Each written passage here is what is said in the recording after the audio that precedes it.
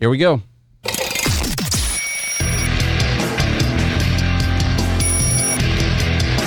This is Good Morning Liberty. Well, what is going on, all of our liberty-loving friends? This is another fantastic special episode of Good Morning Liberty. I'm one of the hosts here, Charles Chuck Thompson. With me as always. He's always here. Yeah. He's never left us, Mr. Nathaniel Paul Thurston, with a special guest in studio today, Josiah Baker. Welcome in studio. What do you got there, Josiah? Oh, this is the first product placement of the hour. This is Tailgate Brewery Peanut Butter Milk Stout. It is delicious. It is smooth. It'll make you smack your mother. It's good. That's how I choose my beers. Exactly. Except in Tennessee, we say smack your mama. Yes, true. It's mama. Josiah, give everyone an introduction so they know who you are. I was going to say that you were the chair, though, but why don't you tell everyone what's going on? I'm the guy that knows a guy. I do a lot of things, a bit of a Swiss Army knife. Chair of the Montgomery County Libertarian Party, involved in For All Tennessee on the staff/board, whatever you want to call it, here in Tennessee. One of the Mises Caucus state organizers, and pretty deeply involved with those guys. And now LP National. Go team. Nice. Moving up. What are you doing with LP National?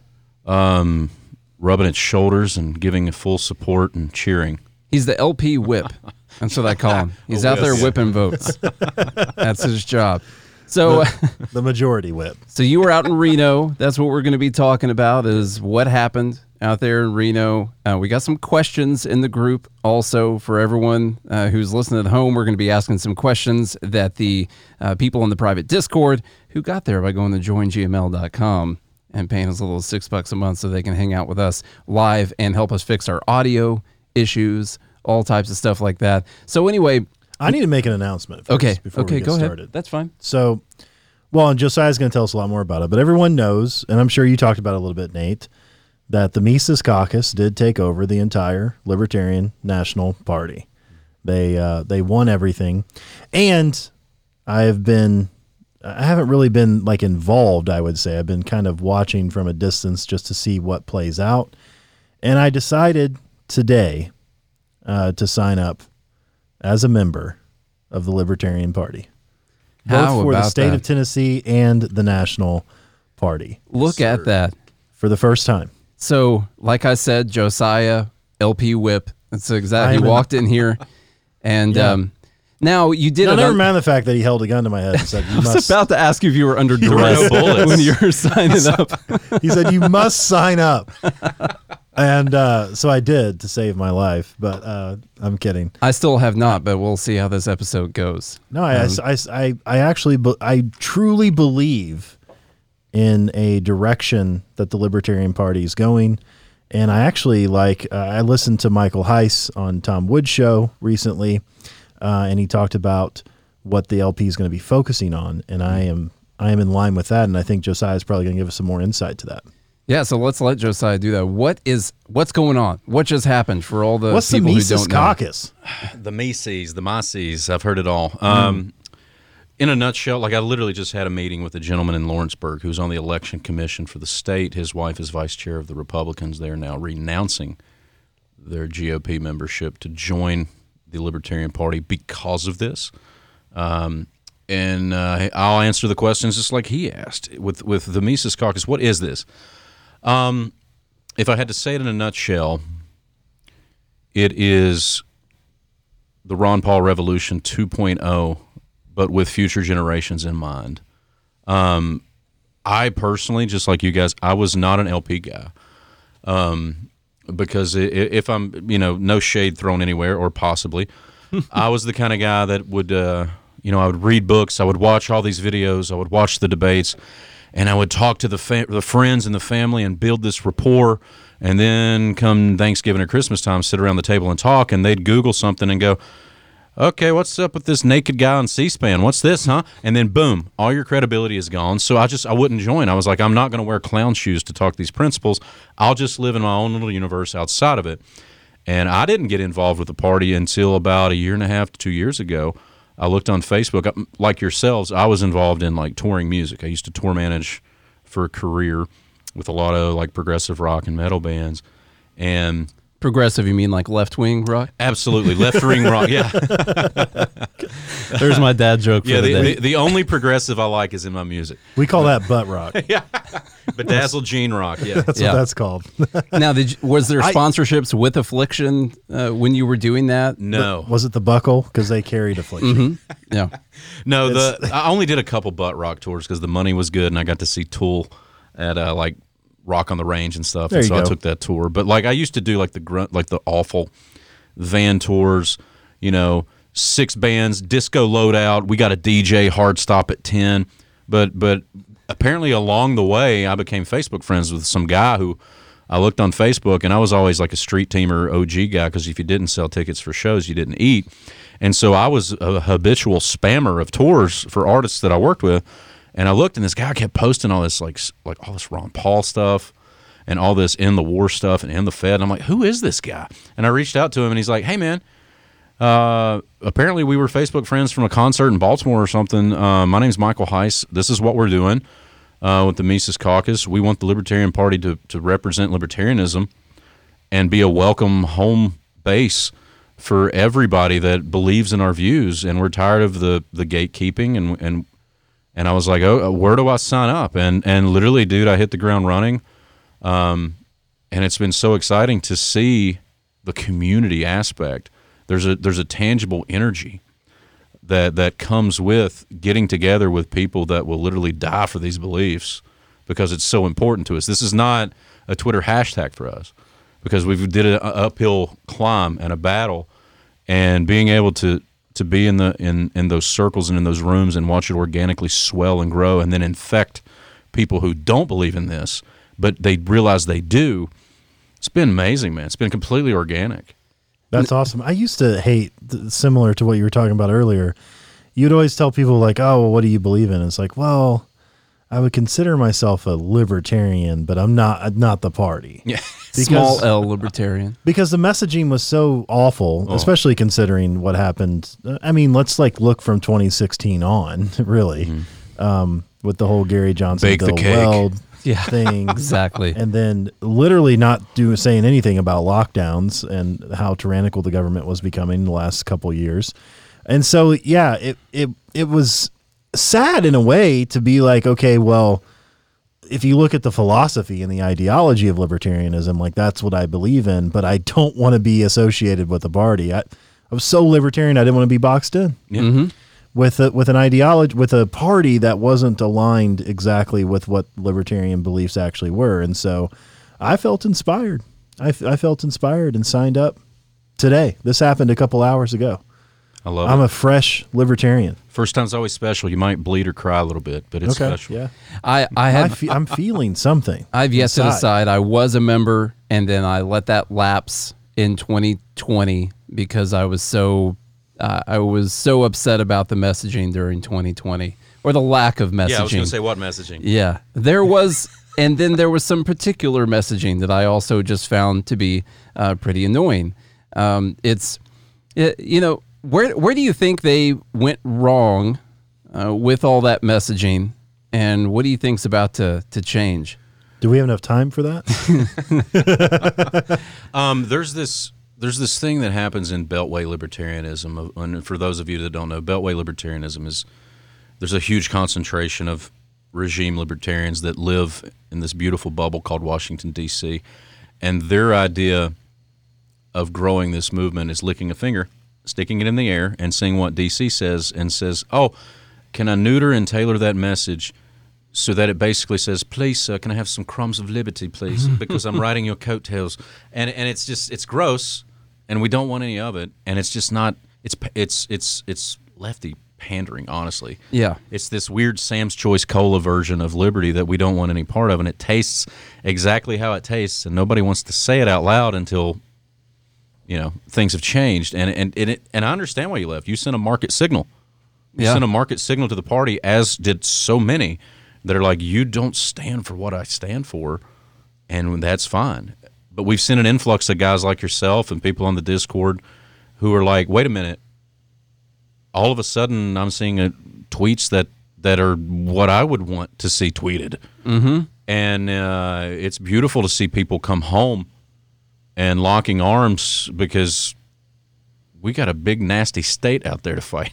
I struggle to figure out what they thought, what the plan was, like reaching out to people on the left and thinking that people on the left were going to somehow join the Libertarian Party. It would have to really only be because you hated the Democrat and Republican Party so much. But doesn't it matter if you, wouldn't it matter also that you have like libertarian principles, like private property, self-ownership, you know? I view things through software aspect, ironically, even though I'm a tech boomer. So I think the program that is running in the background is collectivism.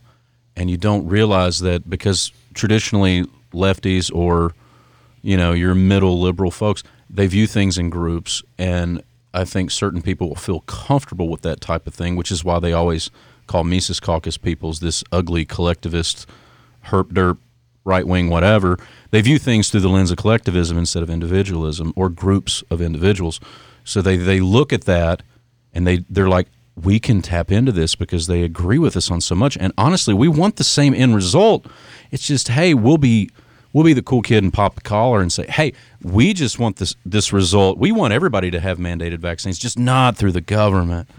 You know, and it's like, you want the same result. You have slightly different tactics, but you also really want to fit in with the cool kids over on the establishment left. And you don't realize these people hate you and want you to die.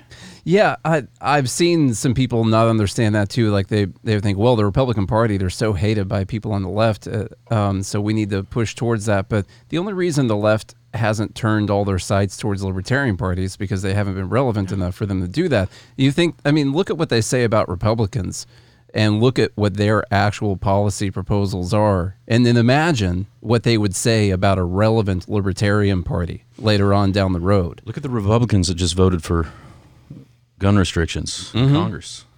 You know, it's one of those things. And you're right, a relevant libertarian party. I mean, it's basically been controlled opposition for a while. You get a few marginal episodes here and there in presidential cycles, and that's it. Well, this past week, I don't know if you've seen it, but all the classic hit pieces, actually, Southern Poverty Law Center did a hit piece. It was a very nice Mad Libs copy and paste hit piece from somebody's B-list email server. And then you see Salon do it. You saw the National Review do it. You see all these articles, and it's literally just the names have been changed. We're all copying off of each other's homework. But it's great. It's a market signal because the mainstream media outlets that generate click revenue, and that's it, they're attacking the Libertarian Party in a non-presidential cycle after a massive sweep of national. That sends me a market message that, oh my gosh, relevancy is here. That's a good thing. Yeah. Yeah, that's... Keep the attacks coming. Yeah. Because any publicity is good publicity. Yeah, it's just like Trump. yeah, exactly.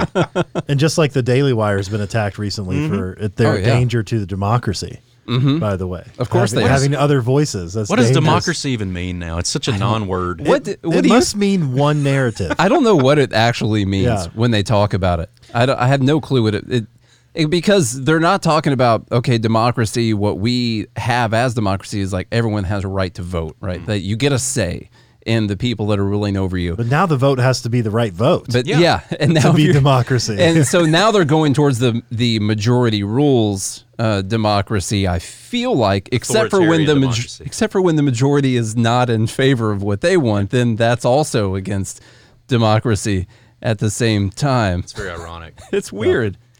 All right, Josiah, you mentioned Ron Paul 2.0, essentially, is kind of like what this Mises Caucus movement was or is, right?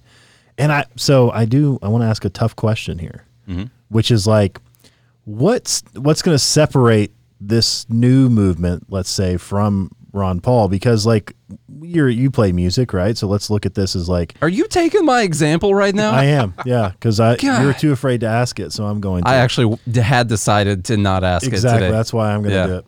So, like, you know, how did he know? If there's a Led Zeppelin cover band, it's never going to be as good. We all know the band name you're mentioning, by the way. It's true, but it's never going to be as good as Led Zeppelin, right?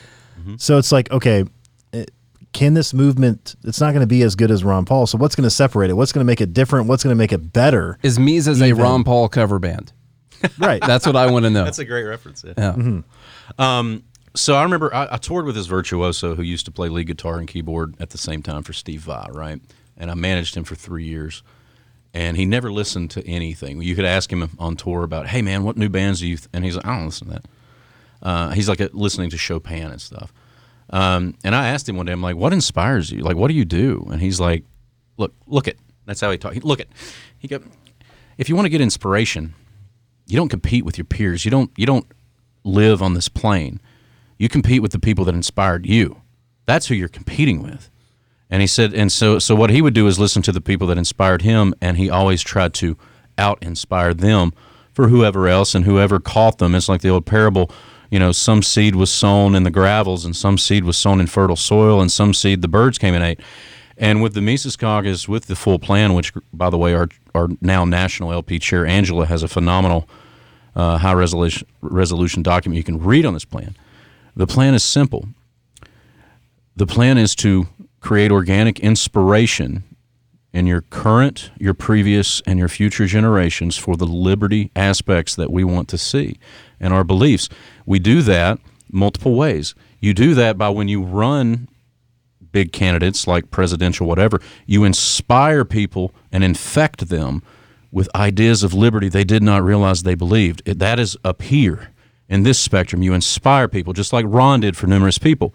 And then simultaneously, while you're jazzing up the masses, you're running tactful, winnable local elections at city, county, sheriff, school board. You're doing that locally because people all of a sudden are more receptive to libertarian ideas. The only way you get more libertarian elected officials, which we want, is by inspiring them and speaking principle to power, and no longer in a vacuum. I mean, when you talk about the Ron Paul days, he used to get blacklisted on CNN, Fox News. Like, we've all seen the cut-ups of Jon Stewart talking about Ron Paul. He's right here. Why aren't we talking about him? It's like the 13th floor of a hotel. Yes, yes. So he would just speak for 8 hours on C-SPAN every day. Just go off on the floor. You can't do that anymore because realistically, the traditional corporate media is antiquated now. I mean, Tucker Carlson leads the ranks with, 3 million?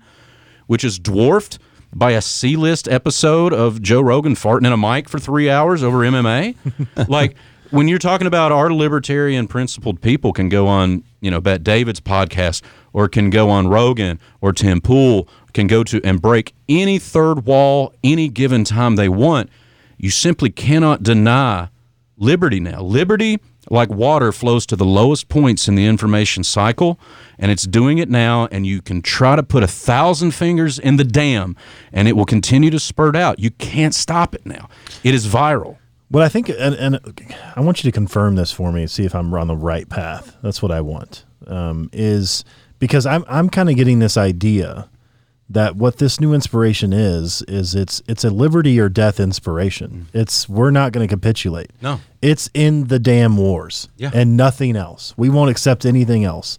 In the lockdowns and masking and mandates and all that, we're not going to accept. No, there's no 2 weeks to flatten the curve. No. There's no nothing. Is that the inspiration that we're going off of? Similar to Ron Paul, but I think maybe even further than Ron Paul, which is like, we're not going to capitulate on any measure whatsoever. It's either liberty or we're not accepting it. It is. I had no bones about it. We are radical.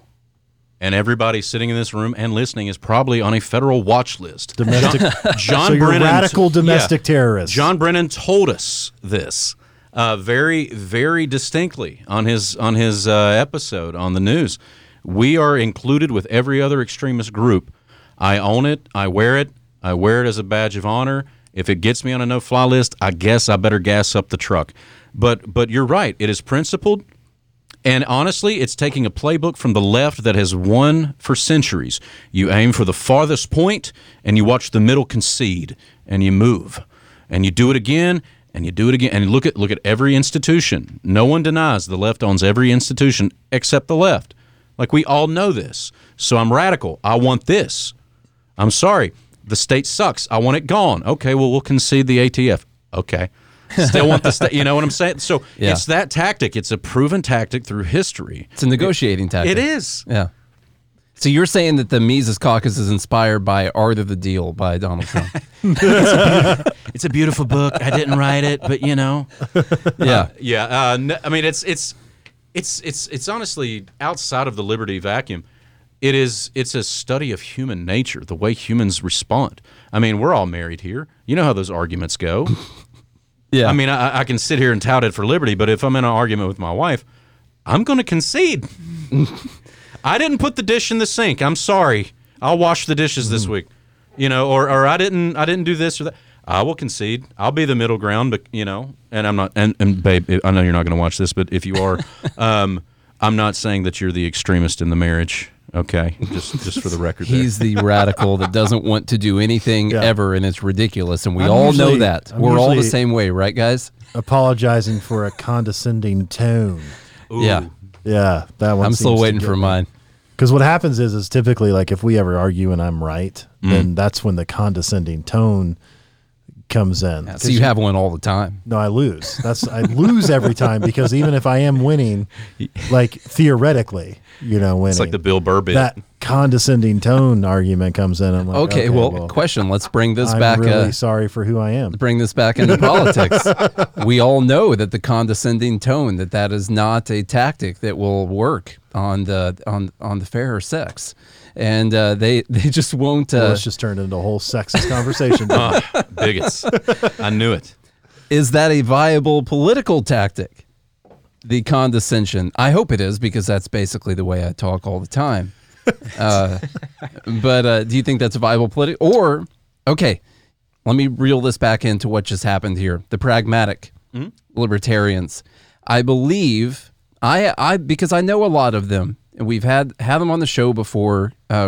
There's fine people on both sides, from what I can tell. Fine people on both sides. That's true. And what I can actually tell from talking to these people is they actually agree with, personally, all the stuff that you just said. Or the people I've talked to, at least, and they're high up people, but they believe that there's a difference in the way that you should message that to try and actually reach out to people. And so, is the hit people on the head with a hammer, brazen, potentially condescending, you're an idiot tone? We don't ever do that. It's not like we have an entire episode called Dumb Bleep of the Week where we make fun of people or anything, and then we make fun of people without that episode title the rest of the week. Do you think that But there's... we would never do anything like that. Okay, so let me actually phrase this in the form of a question. Is there any reason to think that there should be some of what the pragmatic people were trying to do involved in a national party messaging? Just to try and be the devil's advocate here. Totally. So I have a ministry background, right? And I'm a huge proponent of what you're saying sometimes is not nearly as important as how you're saying it and when you are saying it. Because you have an Overton window that someone has receptive capabilities of what you're doing. And you can be lobbing Brett Favre's all day long, but if that window's not there... Is it interceptions or is... Yeah, you're throwing interceptions instead of receptions for touchdowns. Football reference. I forget where I'm talking to libertarians. No, I don't disagree with this idea. And I understand, there's certain conversations I would never in a million years have with what I consider normies. And understanding and delineating where certain conversations should be taking place versus conversations should be taking abroad. And then, just like I just said, the way you say something and when you say something is important. This is a market signal. We are in a time, the past 2 years, that a certain percentage of the populace, sometimes within the party, was more than happy for us to lose our house, lose our job, lose our family, and just effing die because we didn't want a certain corporate product. So knowing and understanding the timing that we are in, there are a lot of disenfranchised American people that will listen and understand us on one or two issues, and I'm a big tent guy. With what we've done with the Libertarian Party in the past week plus, we've created a larger tent and an extended olive branch and building bridges with people who have felt so disenfranchised. Because, you know what? for a long time they've been told, do this or die. We don't care. I was talking to Nate about this the other day.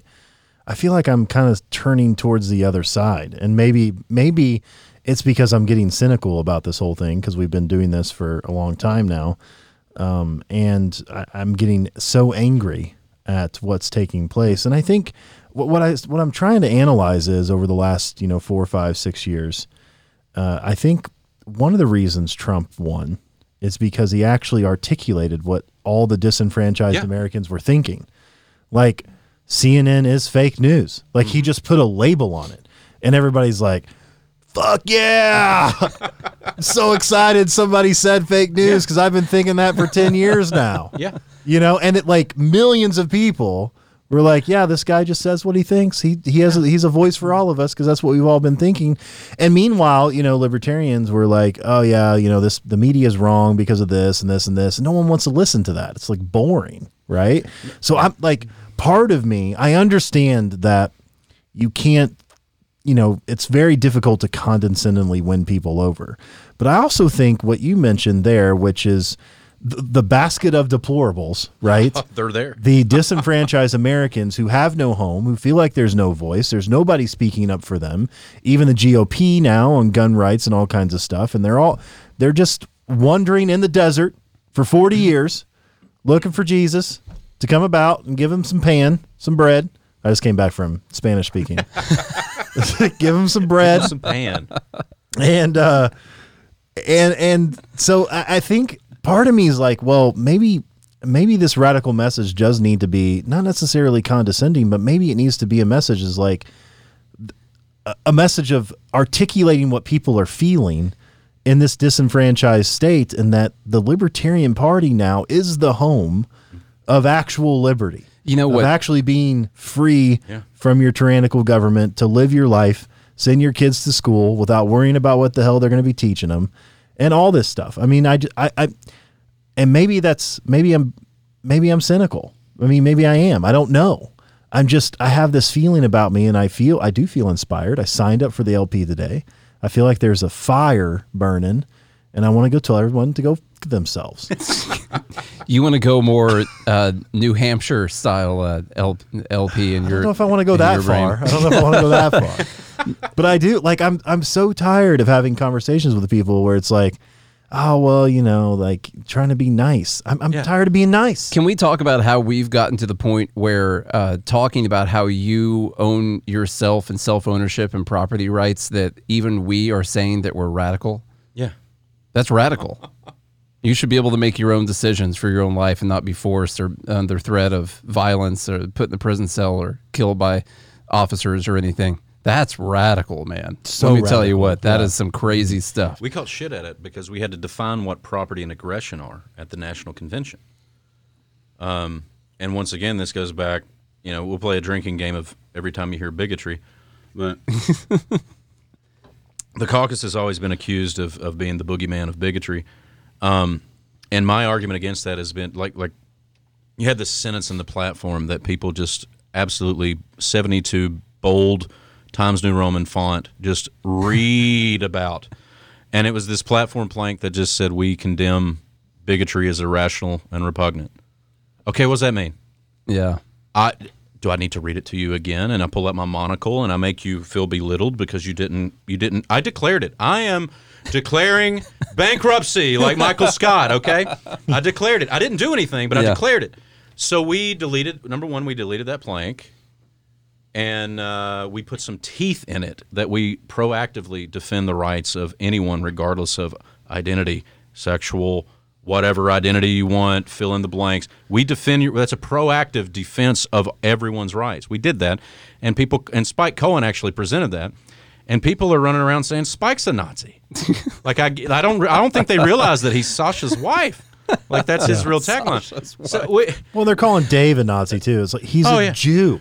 Yeah, it's ridiculous. It's so dishonest. And I'm at a point now that I'd simply will look you in the face and say, I don't have time for this. I will not engage in it.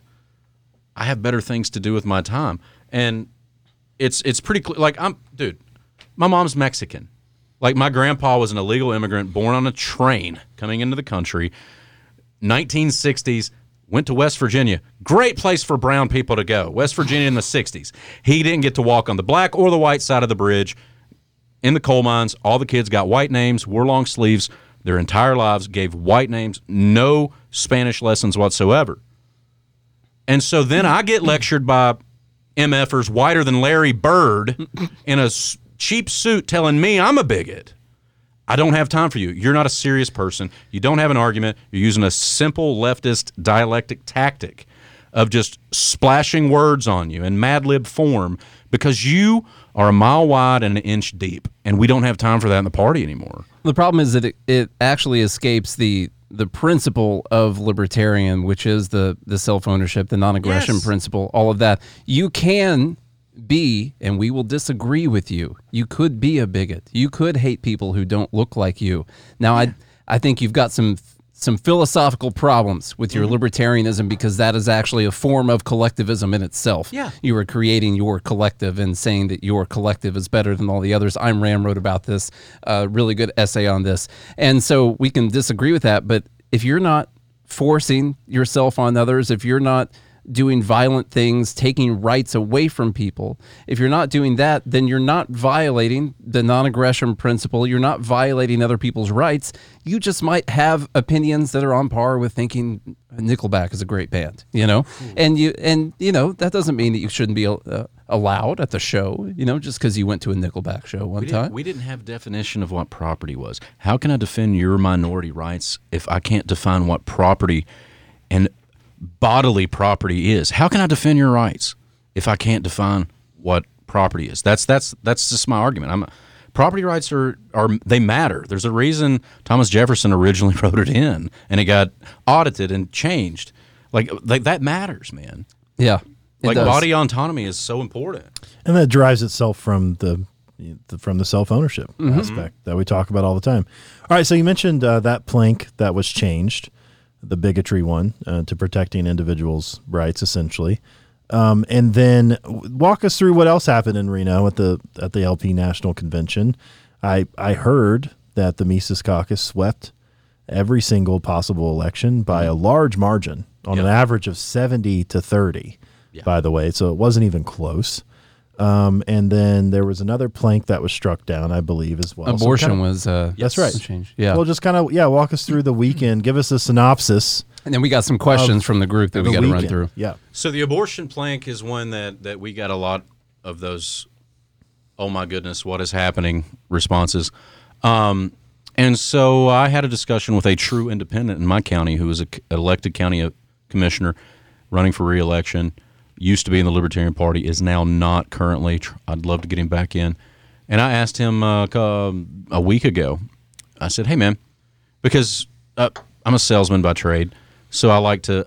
You already got Charlie to sign up for the party. I mean, you'd only been there for 5 minutes. I like to assign... So you say something, X matters to you, then let's see.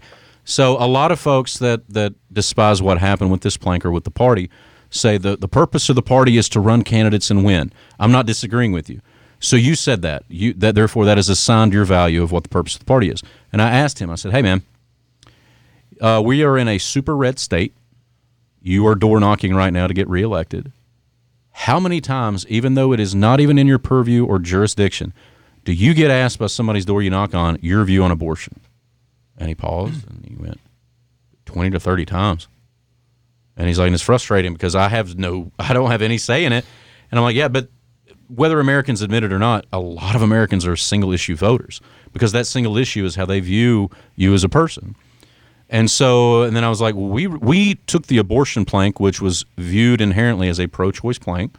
We deleted it and replaced it with nothing, which means we now are a true neutral stance on that, which means when candidates go and door knock and the person's like, oh, libertarian, let me Google that and see, they can't assign a platform stance to that person, so we leave it up to the individual candidate because we do think there's instances and whatever, there's good faith arguments, that's fine, but now we leave it up to the candidate to discuss their view. So in his point, 20 to 30 people that now if he wanted to be part of the party, he's not assigned to a platform plank. he can have a one-on-one discussion and possibly win 20 to 30 extra voters. Local candidates, which you said matter as the stance of the party, sometimes these local elections come down to single digits. You now are equipped with the tool and empowered to go and win these constituents over. So if elections matter, we just made candidates' lives that much easier. Yeah. Yeah. I think it's a good move on the abortion. I mean, even libertarians were split 50-50 on this. There's no consensus. There is no easy answer on this. And like you just said, there's good faith arguments on both sides of this argument. It is not as simple as I think either side wants to make it out to be. And I think it is a good idea for the Libertarian Party national to just stay out of it. Now, will the states do anything on it, you think? Will they set those? States are that's completely up to states. Okay. If we want elected libertarians in the state of Tennessee, I would recommend staying neutral. But that is just my 2 cents. I am not the chair, and I fully support Dave Jones and our ex-com in our state. So, okay, I'm going to go through some questions. Before you get to here, listener question, yeah, I got one more list. I got one more my question. Okay, and I'm gonna Matt Walsh you here, Josiah. Okay, just because I've seen it recently. Which this could go any direction, really. What is a woman? You're actually going Matt Walsh. Yeah. Right there. I just want to know, what is a woman? I would have to go to a third world country tribe to really get an answer to this question. But no, I mean it's. You're not a biologist. I'm not a biologist. Yeah. That's the issue, dude. I don't have. He's time. an LP whip. Okay, he's not LP biology professor. I don't have time for nonsense. It's a hardware software question for me. Like, my wife is a woman. It's very apparent.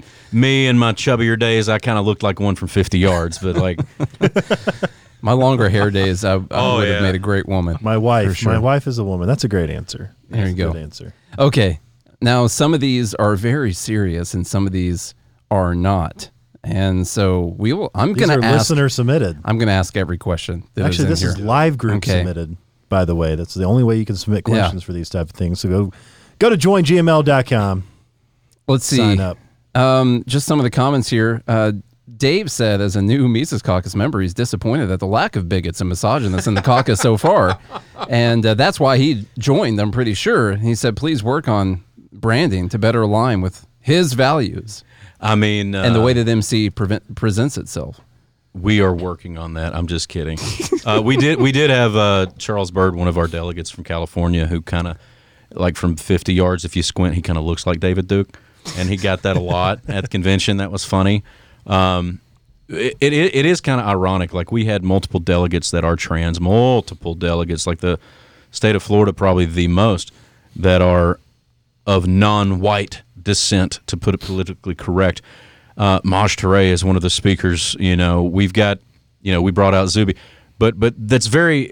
I just refuse to be lectured by people, like I said, that are Larry Bird, about how I'm a bigot. When it's the same thing we see in every other political circle right now. Everyone you don't lazy. like is, it is. And now people are crying wolf so much that you can't even address what could be a serious problem sometimes. Yeah. What if someone actually is a Nazi? Exactly. Like You're a giving real cover. Nazi. Yeah. And now they've cried Nazi so many times, and I'm like, okay, I have no clue whether or not this guy's a Nazi. I mean, I think the plan is to disarm Americans and fund the Nazis in Ukraine.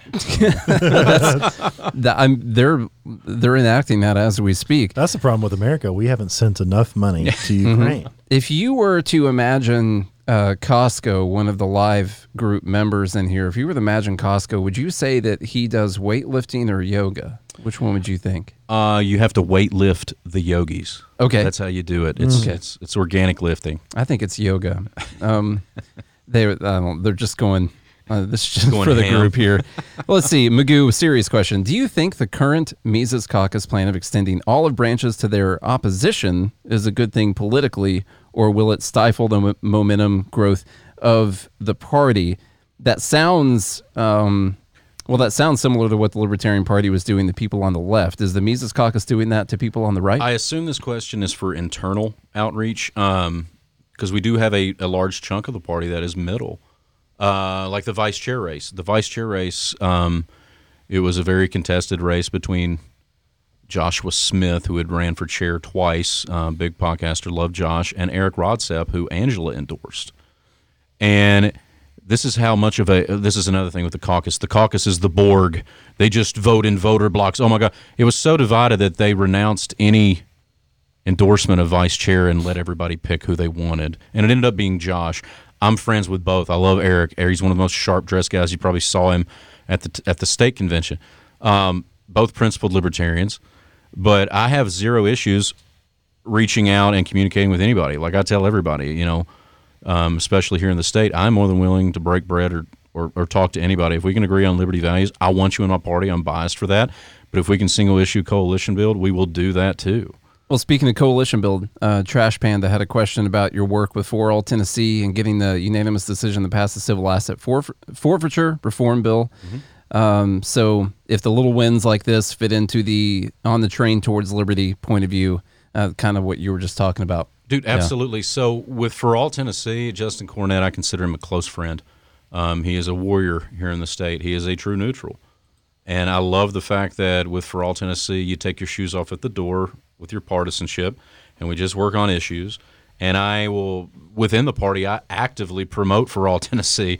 If you're a Mises Caucus member or an LPTN member or a Libertarian Party member, you should donate, support, grab your neighbor's wallet, turn to page 100 and give it, like I used to say at church. Like it's serious because they're doing good work, and there's no reason we can't support in doing good work. If you're in Tennessee, you need to go check out For All TN.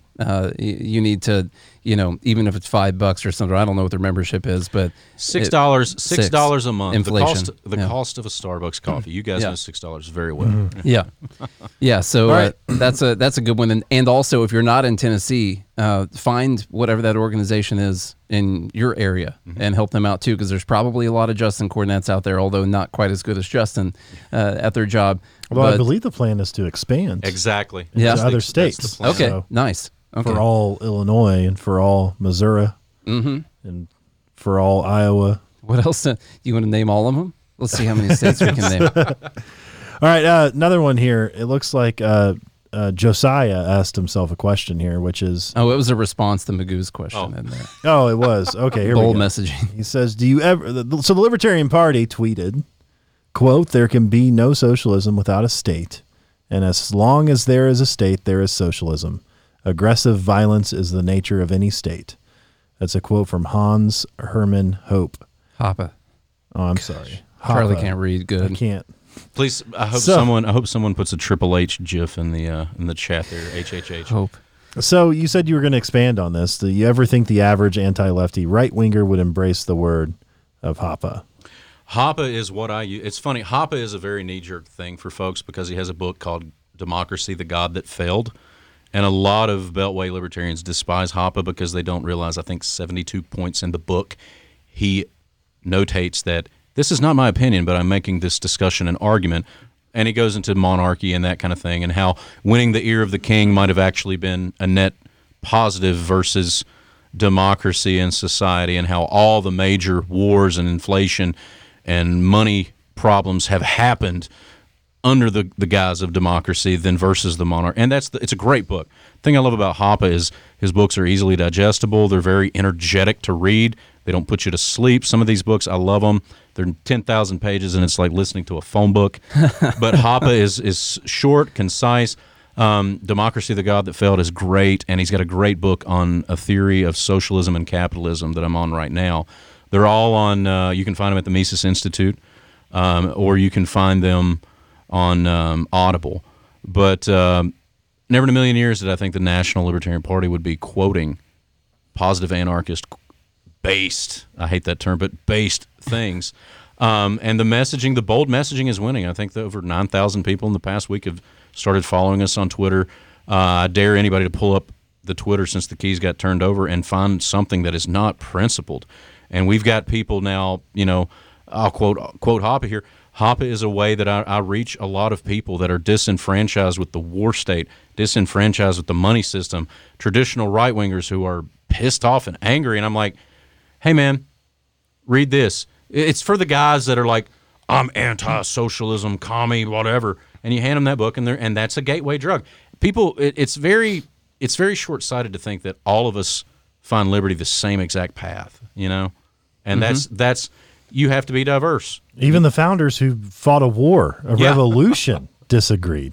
Yeah. It's all documented for us to read, by the way. Well, I think it's good for the LP Twitter to be posting things like this. You mentioned like a ministry type background earlier, and I was just making a little analogy in my head. And, there's always a balance between preaching to the choir and then there's outreach to try and bring new people in. Yeah. And I think what the LP did was they tried to do what they thought was outreach, and they forgot to ever preach to the choir for quite a long time, to the point to where they've lost the choir. They stopped going. They forgot to even keep going to church. They never reminded the choir why they were there, And so there does need to be a little bit of that, because you need to. First off, we try to balance it sometimes too. Like, who are we talking to on this podcast? Are we talking to libertarians who agree with everything that we're saying, or are we talking to Republicans who we think should come over to being a libertarian, or are we talking to people on the left who are idiots? And so which thing is it that we're doing? In this case, I'm not talking to people on the left right now. Okay, they went to Pod Save America minutes ago on this, 30 minutes ago. They switched over. And as individual as we all are, and as individualism that we believe in, there still has to be a sense of community. And I did enjoy listening to Michael Heiss talk about this on the Tom Woods Show. And I'm sure you can elaborate on this, Josiah, but that sense of community, that sense of belonging, having a home, having a place where people can go, kind of like a church thing, right? Where you have a thing that you can go. I talked to Nate about starting a Liberty Church, like real Liberty Church. Like, we do an actual meet and greet message every Sunday. And it's like, we're focused on liberty, though. That's pretty much what this is. But having, but having that community, having that sense of belonging, I mean, I think that even as much as we believe in individualism, that is like just a biological, natural thing for humans to have. To deny that is to deny humanity. And there is something, there was something, like we did the Mises Bash for that Friday night, and there's over 1,000 people in there, and we have all these speakers. And Dave Smith announces that Ron Paul's coming up to speak, and you're watching an 87-year-old hero of the movement, slowly but methodically coming up on stage, and everyone's cheering in the Fed in unison.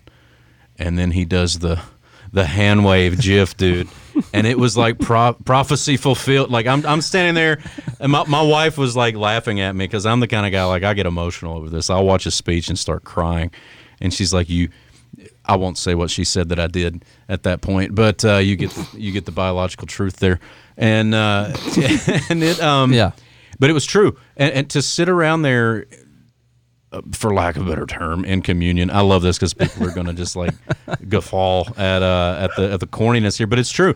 You're sitting there with brothers and sisters and whatever 76 other genders in a room together, and you're breaking bread, you're drinking together, you're embracing these things together, and you realize you're not the only one. Because for so long, some of us feel like we're in Book of Eli or something. Am I the only one that feels and believes this way? Is this really it?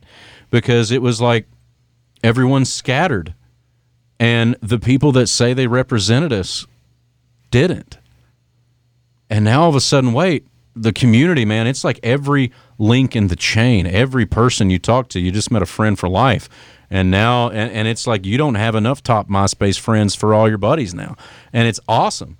And it's electric, and it's something that's not dwindling, no matter how many people try to put the fire out. It's like watching people try to put out a grease fire with water. That's exactly what this is, man. And it's energetic. Yeah, and I love that. I mean, that's part of why I joined. I like that sense of community and belonging to me is like, well, it's deeply ingrained. There's nothing I can do about it. And especially as extroverted. I have no sense of community or belonging, by the way. I'm here for myself to make my own life better. That's it. All right. That's right. Just to be clear. And Leave it to the Rand guy. And this is something I've talked about on the show too. This is like, sometimes I feel so discouraged.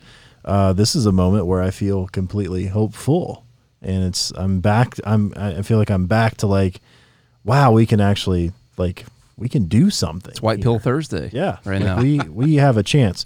All right, Josiah, send us off with we got Angela Merkel in the national chair. No, we have Angela McArdle.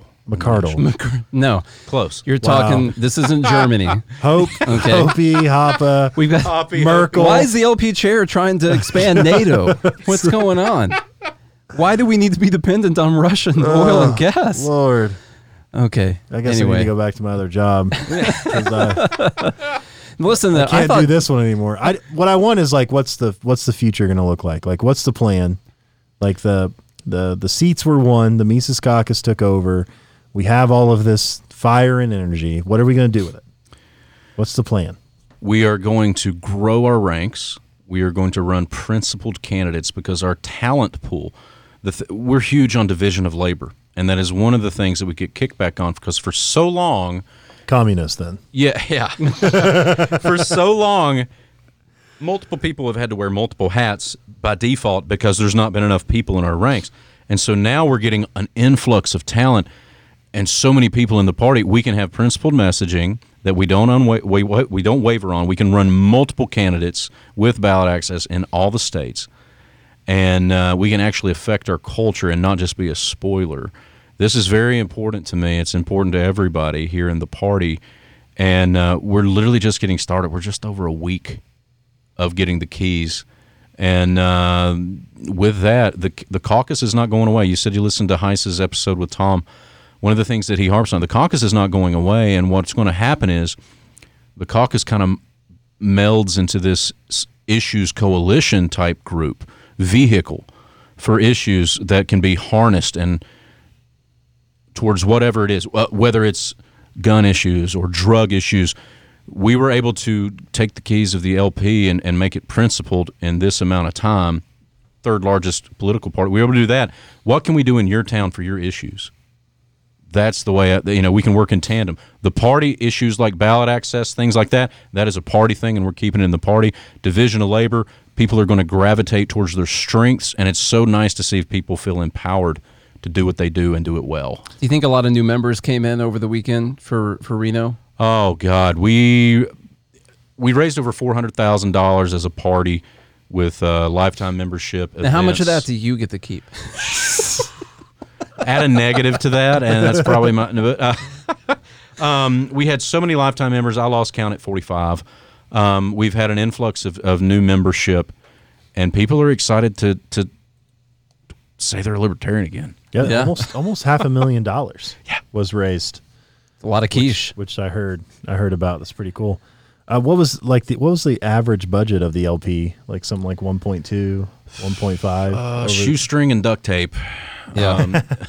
I think it was like 1.2, 1.5, something like that. And I guess I wasn't involved with it, but it was a great game of how can we piss it away. But I feel like just having almost $500,000 in one little session there, the budget's going to go up. Dude, the treasurer, good. The treasurer Todd Hagopian is a CFO. That is he is a CFO. He's not strictly a look at my spreadsheet on Excel. He is a CFO who has turned around countless companies. He is a boss.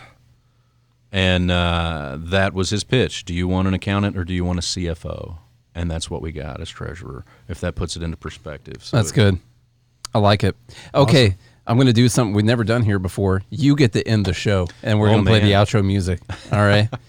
So this is up to you. Whatever you're going to say to close us out, you just have to say, have a good morning bigotry at the end of it. Or liberty at the end of it. Yeah. To close it out. Bigotry. Also tell people where to go to do things. Absolutely. You can just go to lp.com/donate to join. Yes, .org. That's what I said. To join the National Party. You can find me, JSizzleB, on Instagram or in this Discord chat. For All Tennessee is another great organization to follow, blah, blah, blah, et cetera, et cetera. We hope you all had a great episode. What about Mises Caucus stuff specifically? Mises Caucus stuff. Is that just LP now? Like you just? Yeah. That's no. It is a separate entity. Okay. The Mises Caucus is a separate thing. If you have any questions about that, feel free to message me on Discord. You'll see me in that chat, and we appreciate all that you guys do. And it's been a good time here, and a good morning, Liberty.